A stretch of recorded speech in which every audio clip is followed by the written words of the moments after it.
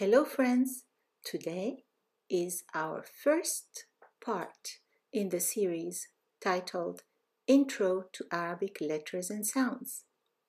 Different types of Arabic?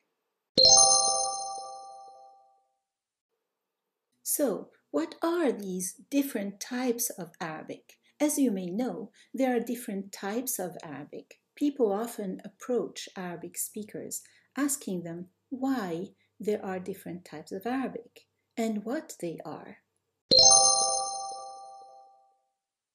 So, the two main types of Arabic are Fusha and Ammiya. Have you heard these terms before?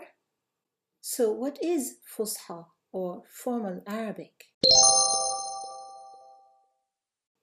Well, it can also be called classical Arabic, and that is the Arabic found in the Quran, as well as old poetry and prose. And it's sometimes called modern standard Arabic, and that is the Arabic found in the media, printed media like newspapers, radio and television news, as well as official speeches such as those given at formal conferences or gatherings, the United Nations General Assembly speeches, for example.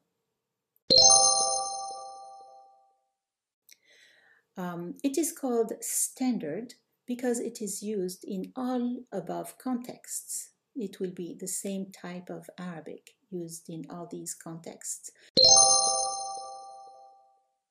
And it is called modern because it has done away with the archaic vocabulary of classical Arabic. So some words that were used in classical Arabic are no longer used, and because it has adopted newly coined vocabulary for modern inventions. So, due to the sanctity of the Quran, Fusha Arabic has remained practically the same throughout the ages.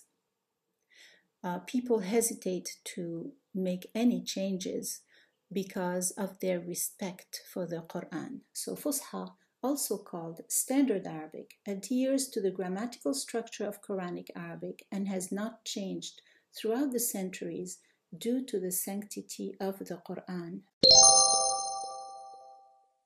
The second type of Arabic, Ammiya, referring to spoken or colloquial Arabic used for everyday communication, however, did change.